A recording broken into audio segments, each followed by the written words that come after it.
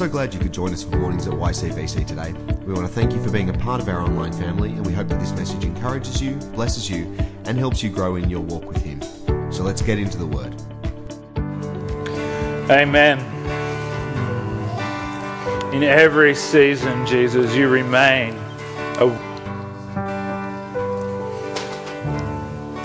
In every season we can celebrate your resurrection, which is the promise, the foretaste of our own resurrection in life.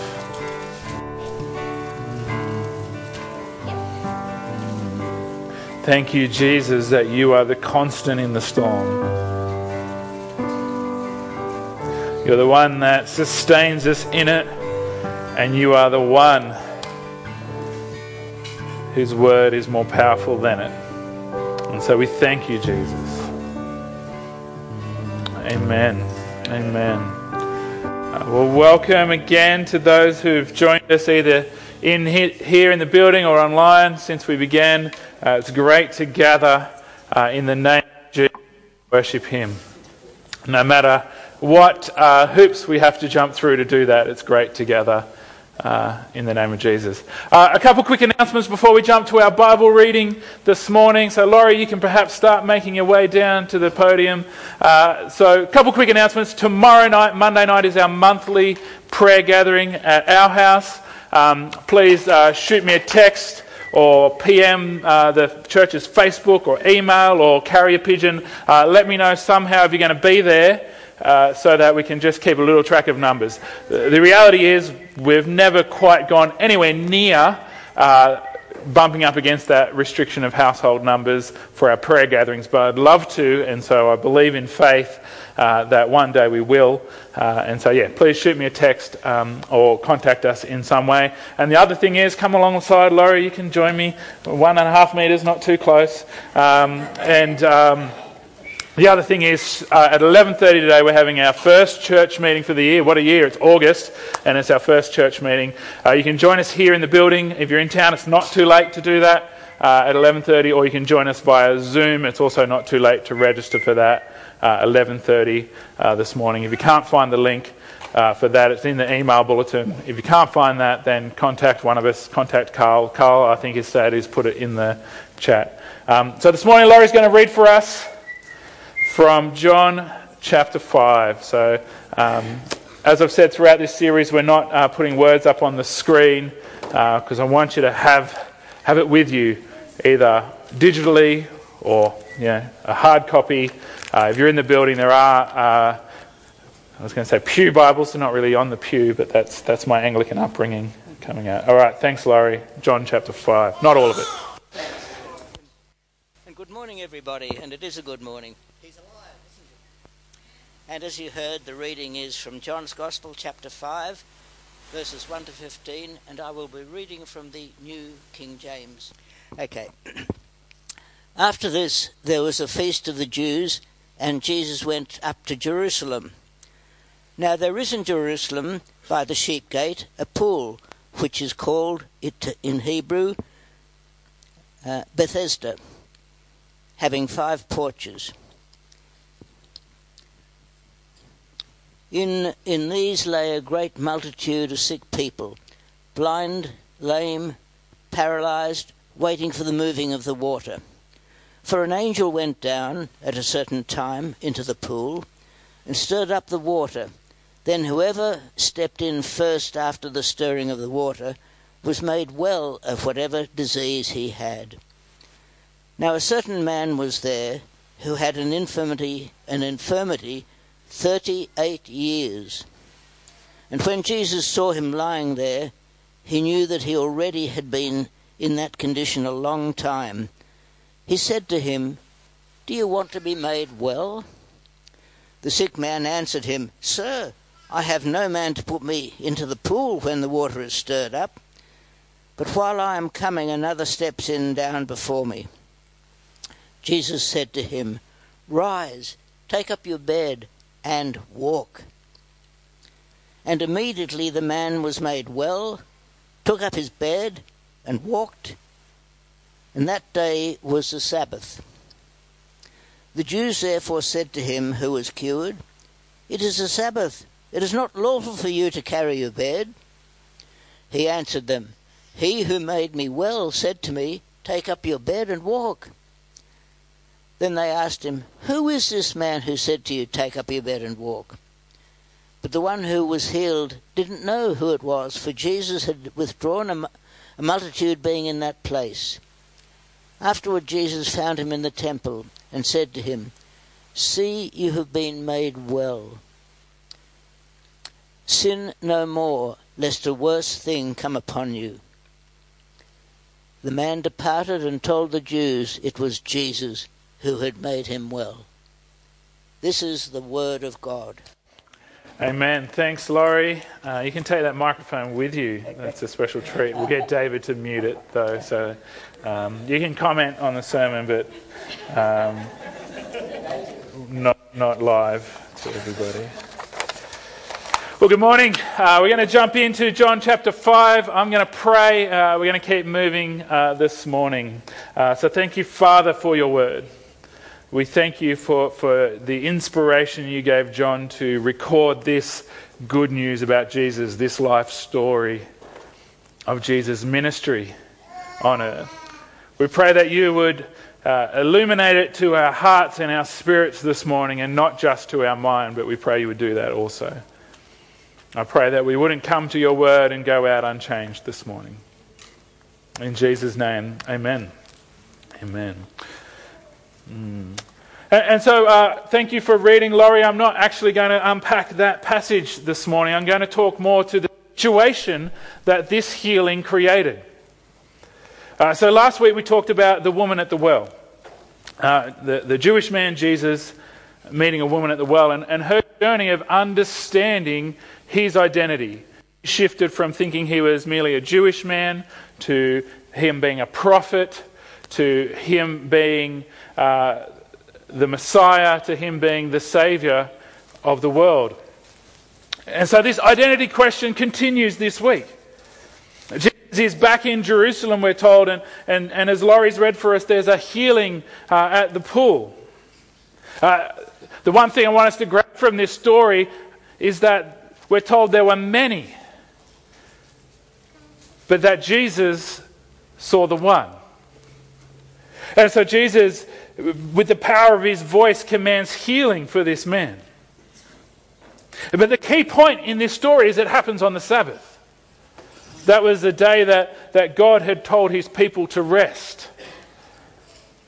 6 days shall you labour, but on the 7th day you'll rest. But it wasn't just that command. The rabbis had added a list of 39 categories of activities that shouldn't be on the Sabbath. There were 39 rules and regulations, and so one of them was you're not allowed to carry an object home or from your house to anywhere, including your bed. And so this man was breaking the rules. Not so much God's rules of rest on the Sabbath, but man's rules of what rest on the Sabbath should look like. And so they asked him, "Why are you doing that?" And he said, "Well, the one who made me well told me to do it." And so the key question here in this story is John chapter 5 verse 12. So they asked him, "Who is this fellow who told you to pick it up and walk?" Who?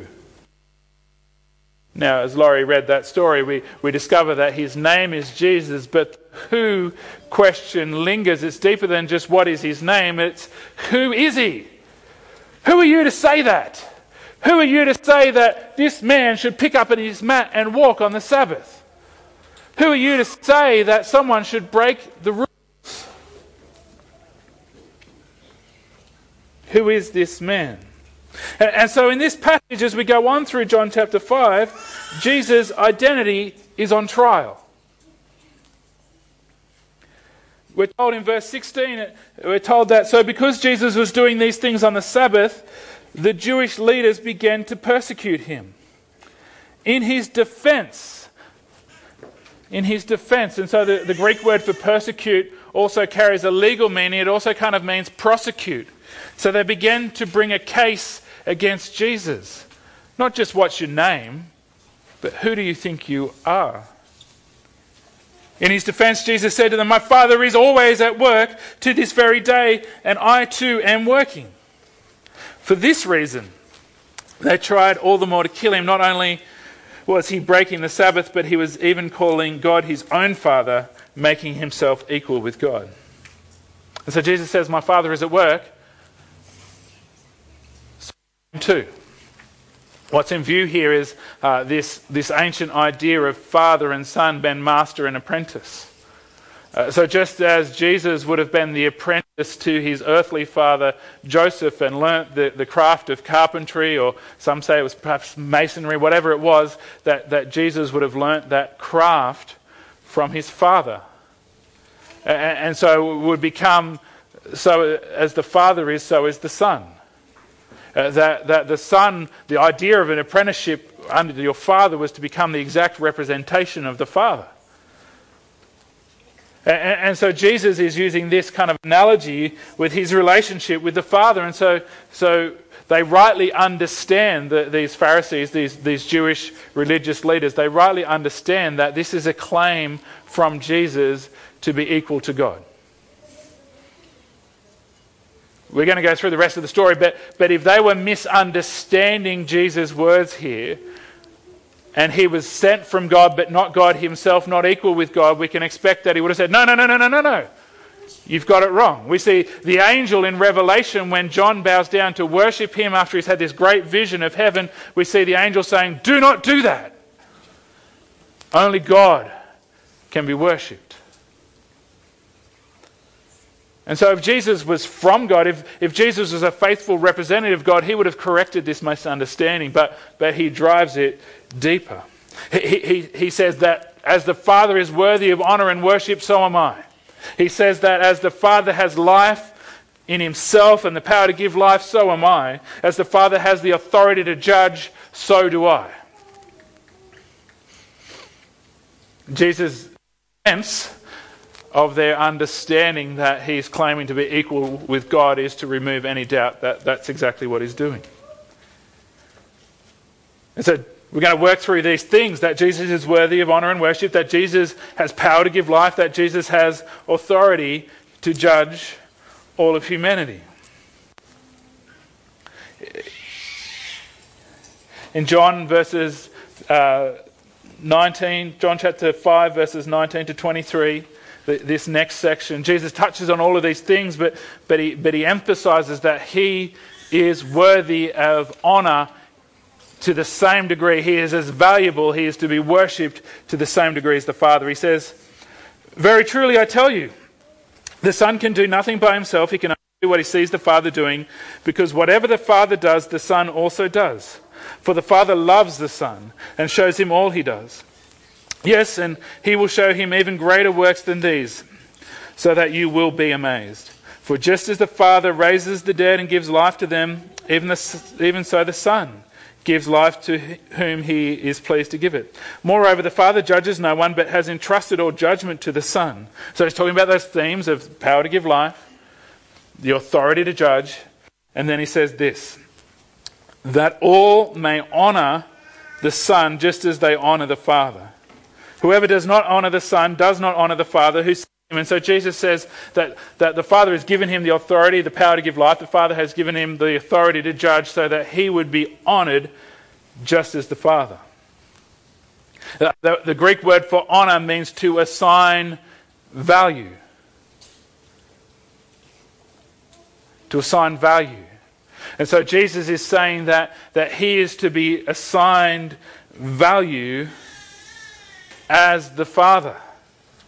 It might be, in the English, we might think that means, well, in kind of the same way, similar but different, but the Greek makes it even more clear. To the same degree. Kathos is the Greek word.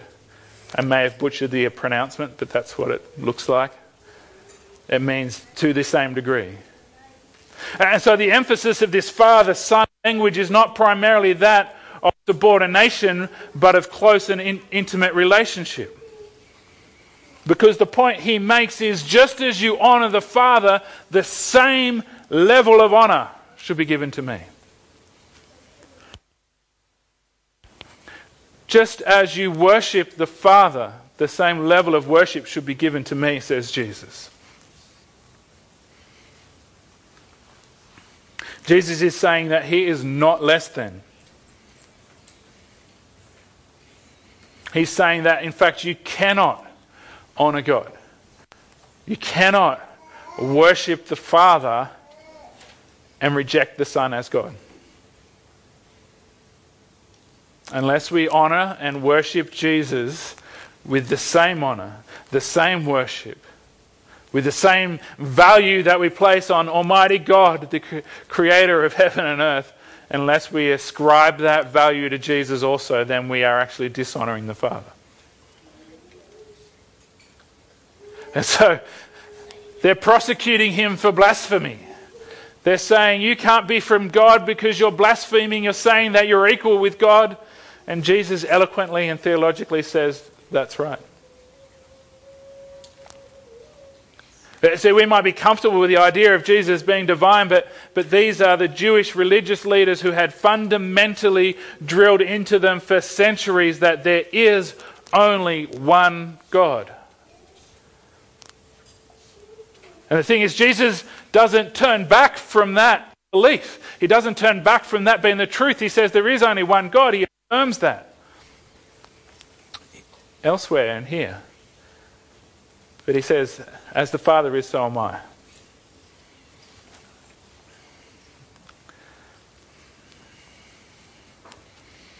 I was talking with some Catholic friends recently about different styles of church, and reflecting on what that style of church does well is have a sense of awe and wonder when we come to Jesus. What our church perhaps does well is a sense of closeness to Jesus. But we need to hold and learn to hold those things together. That Jesus has come near, that by his Spirit he dwells within me, but he is no less valuable, no less powerful, no less worthy of worship than the Almighty God, the creator of heaven and earth. No thing exists that has come into being apart from him. And so Jesus, amongst religious leaders who are a little bit upset that he told someone to carry his mat on the Sabbath, his answer is, well, there is no higher authority than me. Jesus is worthy of all honor and worship. And Jesus has the power to give life. He's already spoken about that. John talked about in his prologue at the start of John chapter 1. And then in John chapter 5, verses 24 to 26, he goes on to say, very truly I tell you, whoever hears my word and believes him who sent me has eternal life and will not be judged, but has crossed over from death to life. Very truly I tell you, a time is coming and has now come when the dead will hear the voice of the Son of God, and those who hear will live. For as the Father has life in himself, so he has granted the Son to also have life in himself.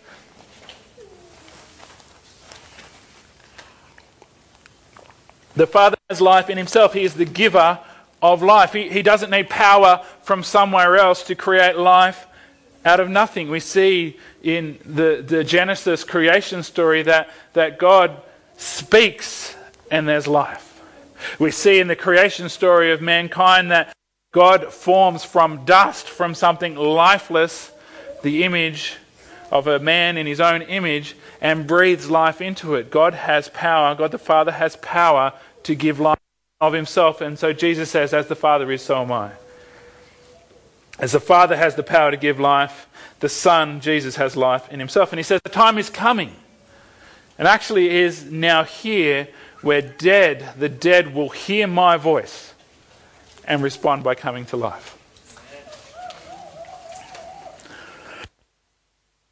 And so Jesus, we only need to flip a few chapters over in the story and we'll get there in some time to John chapter 11, where Jesus has a tomb opened and calls out to the dead man, Lazarus, come out, and he does. Jesus is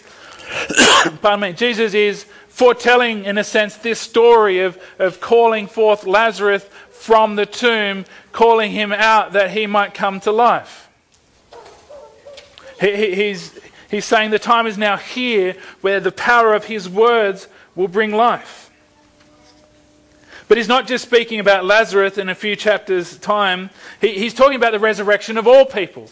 That all the dead will hear Jesus' voice and come to life. Lazarus is just the first example of that. The Apostle Paul wrote about this in 1 Thessalonians chapter 4, verses 16 and 18.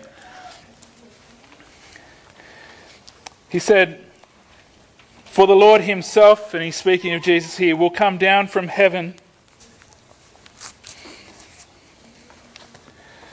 The Lord himself will come down from heaven with a loud command, with the voice of the archangel, and with the trumpet call of God, and the dead in Christ will rise first. After that, we who are still alive and left will be caught up together with them in the clouds to meet the Lord in the air, and so we will be with the Lord forever. Therefore, encourage one another with these words. And so Jesus is saying that my voice commands life. His voice commanded the dead man Lazarus to life, but his voice will one day command all who have perished throughout all of history to life. Because he has life in himself. And so we enter into that life here and now through belief in Jesus. He says in verse 24, we've already read it, but I want to read it again. He says, "Very truly I tell you, whoever hears my word and believes him who sent me has eternal life." Not will have, not past tense, has eternal life and will not be judged, but has crossed from death to life. But Jesus has the power of life in himself. And so he says, if we believe in his word, if we believe in the Father that has sent him, we have already crossed from death to life.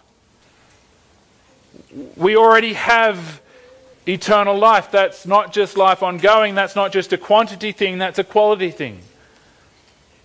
Through believing in Jesus, we enter into eternal life here and now. Amen. It's a now thing. Identity and the question lingers, and we've been going over and over this throughout John, but the question lingers here again. Do you believe? Pardon me. Do you believe? Eternal life.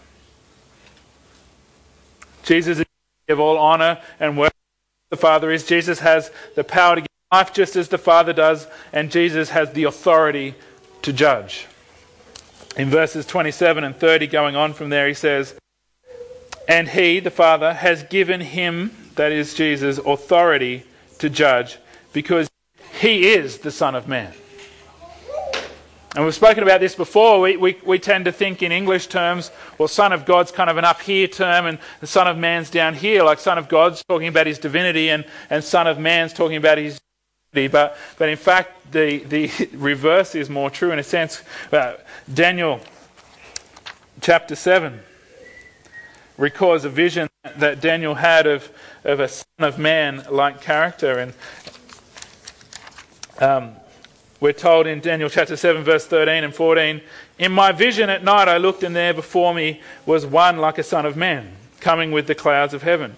He approached the Ancient of Days," that's God Almighty, "and was led into his presence. He was given authority, glory, and sovereign power. All nations and people of every language worshipped him. His dominion is an everlasting dominion that will not pass away, and his kingdom is one that will never be destroyed." And so the Jewish people, the came to believe that this was a divine figure with all authority. And so Jesus, without batting an eyelid, so to speak, says, "He has given me authority to judge because I am the Son of Man. I am the one with authority and power forever and ever." This goes on in verse 28. "Do not be amazed at this, for a time is coming when all who are in their graves will hear his voice and come out. Those who have done what is good will rise to live, and those who have done what is evil will rise to be condemned. By myself I can do nothing. I judge only as I hear, and my judgment is just, for I seek not to please myself, but him who sent me.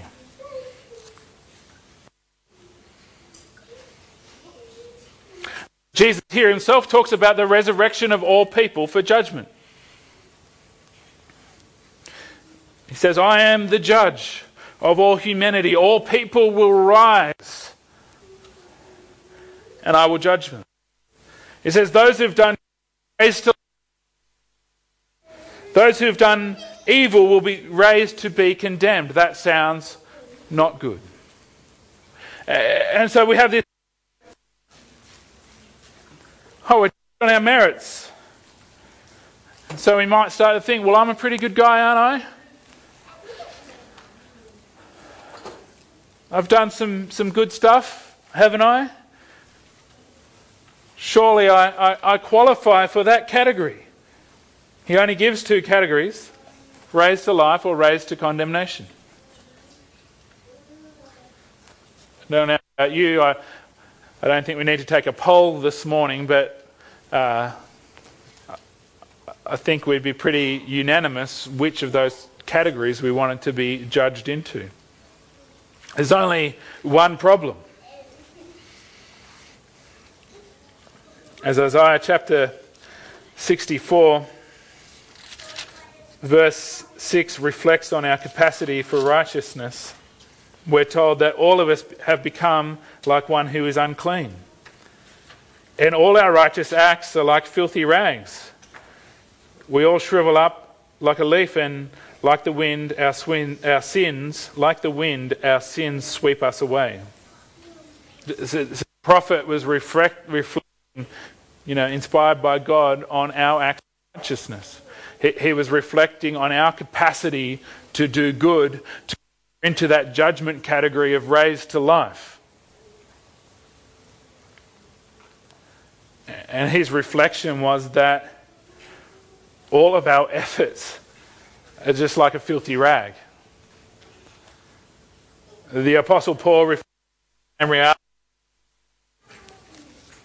He simply said in Romans 3:23, all have sinned and fallen short of the glory of God. The only problem with this reality that one day Jesus will speak and judge all of humanity into a condemned category and a raised to life category, the only problem with that is that we will all be in the condemned category. For we have all sinned and fallen short of the requirements to be in the raised to life category.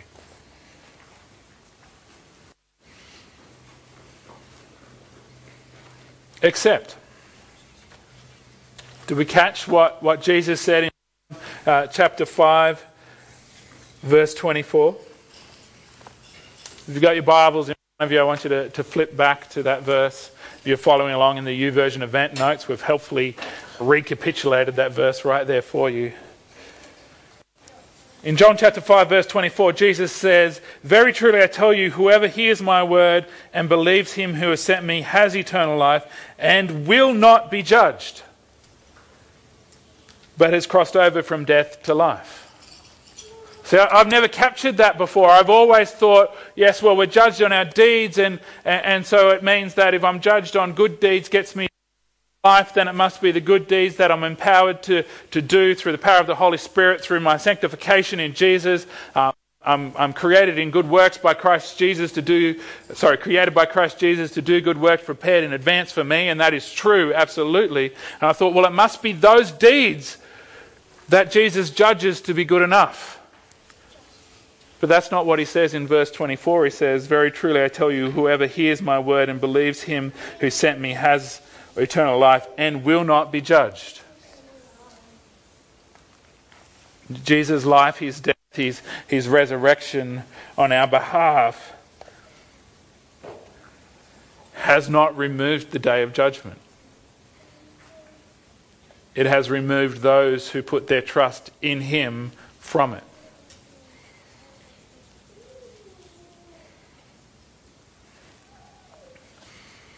It gives new meaning to some territory we've already covered in John chapter 3. I want to highlight verse 18, but our Christianized minds will probably shake around in our heads a bit if we don't read verse 16. Which says, "For God so loved the world that he gave his one and only Son, that whoever believes in him shall not perish but have eternal life. For God did not send his Son into the world to condemn the world, but to save the world through him." Verse 18 says this, "Whoever believes in him is not condemned. But whoever does not believe stands condemned already, because they have not believed in the name of God's one and only Son." And so here's what Jesus is getting to. All of humanity already stands condemned. Our righteous acts are filthy rags. All have sinned and fallen short of the glory of God. We all stand already condemned. Except if we believe in him. That doesn't make us good enough. Yes, we're called to do good works in Jesus. That doesn't make us good enough. It's not that Jesus somehow makes my actions good enough to stand to be judgment. If we believe in him, we are removed from judgment. We are removed from condemnation. We get his verdict, in a sense.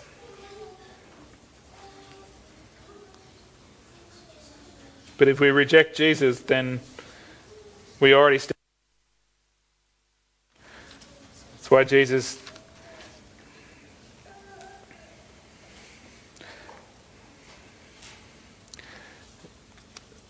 says that essentially he's not really doing the judging. The judgment has already happened. He judges as he hears. The verdict, in a sense, has already been given. But we have a hope in Jesus to not be judged. A hope to have life here and now. A hope to have already crossed over from death to life. See, we've through belief in Jesus had the opportunity to enter into eternal life before the day of judgment has even taken place. And so the question is, who is this man? Who is this fellow, as the NIV quaintly translates it, who told you to pick up your mat and walk? The Pharisees, the religious leaders, came to a verdict. They came to a verdict that he was a blasphemer. That he wasn't of God, that he was an evil man and deserved to die. But then you must ask, well, what do you do with the miracles? What do you do with the signs? What do you do with what one of the religious leaders, Nicodemus, said, clearly you are of God, because no one could do this apart from being of God. So the Pharisees reached their verdict, but that verdict misses the mark. And so the question this morning is, what is your verdict? What verdict do you make on the identity of Jesus? Who do you say he is? Because it doesn't actually matter for your life in an eternal sense what others say about Jesus. It doesn't matter who others say that Jesus is. We're not saved through other people's opinions or beliefs, whether they think we're a lunatic for believing in Jesus or that you'd be crazy not to. That's irrelevant. What matters is your verdict. If we believe we've passed from death to life, we've entered into eternal life. If we don't, then we already stand condemned. And so, if you haven't entered into belief in Jesus, I want to leave you, that sounds very grim. But really it's a resounding message of hope. That we have the opportunity, that you have the opportunity to enter into belief in Jesus, and in doing so have life and freedom from judgment and condemnation in his name. So I'm going to pray, and we're going to worship Jesus. And if you're not in that space of belief in Jesus, if you've not committed yourself in Him, or you'd like this morning, I encourage you to say an amen to my prayer out loud or in your heart. Jesus.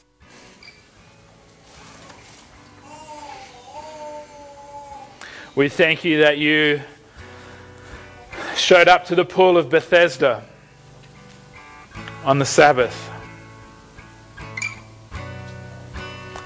And knowing that it would offend the sensibilities of some, chose to heal someone who had a mat so that you could tell him to pick it up and walk. We thank you that you placed yourself on trial so that we might know that you are worthy of worship and honour. So that we might know that you have the power to give life. So that we might know that you alone are judge. But more than that, through belief in you, we have freedom from judgment and condemnation. And so this morning, Father, we declare that we believe in Jesus. We entrust ourselves fully to Him, not in our own acts of righteousness, not in our own efforts, but wholly and completely in the name of Jesus, that we might have life in His name, right here, right now, and for all eternity. Amen.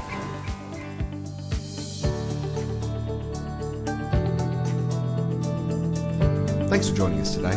As you head back into your week, we want to encourage you to stay in His Word, stay in His love, and stay strong in your faith. Don't forget to keep up to date with what's happening via Facebook, Instagram, or via our website at ycbc.church. See you soon.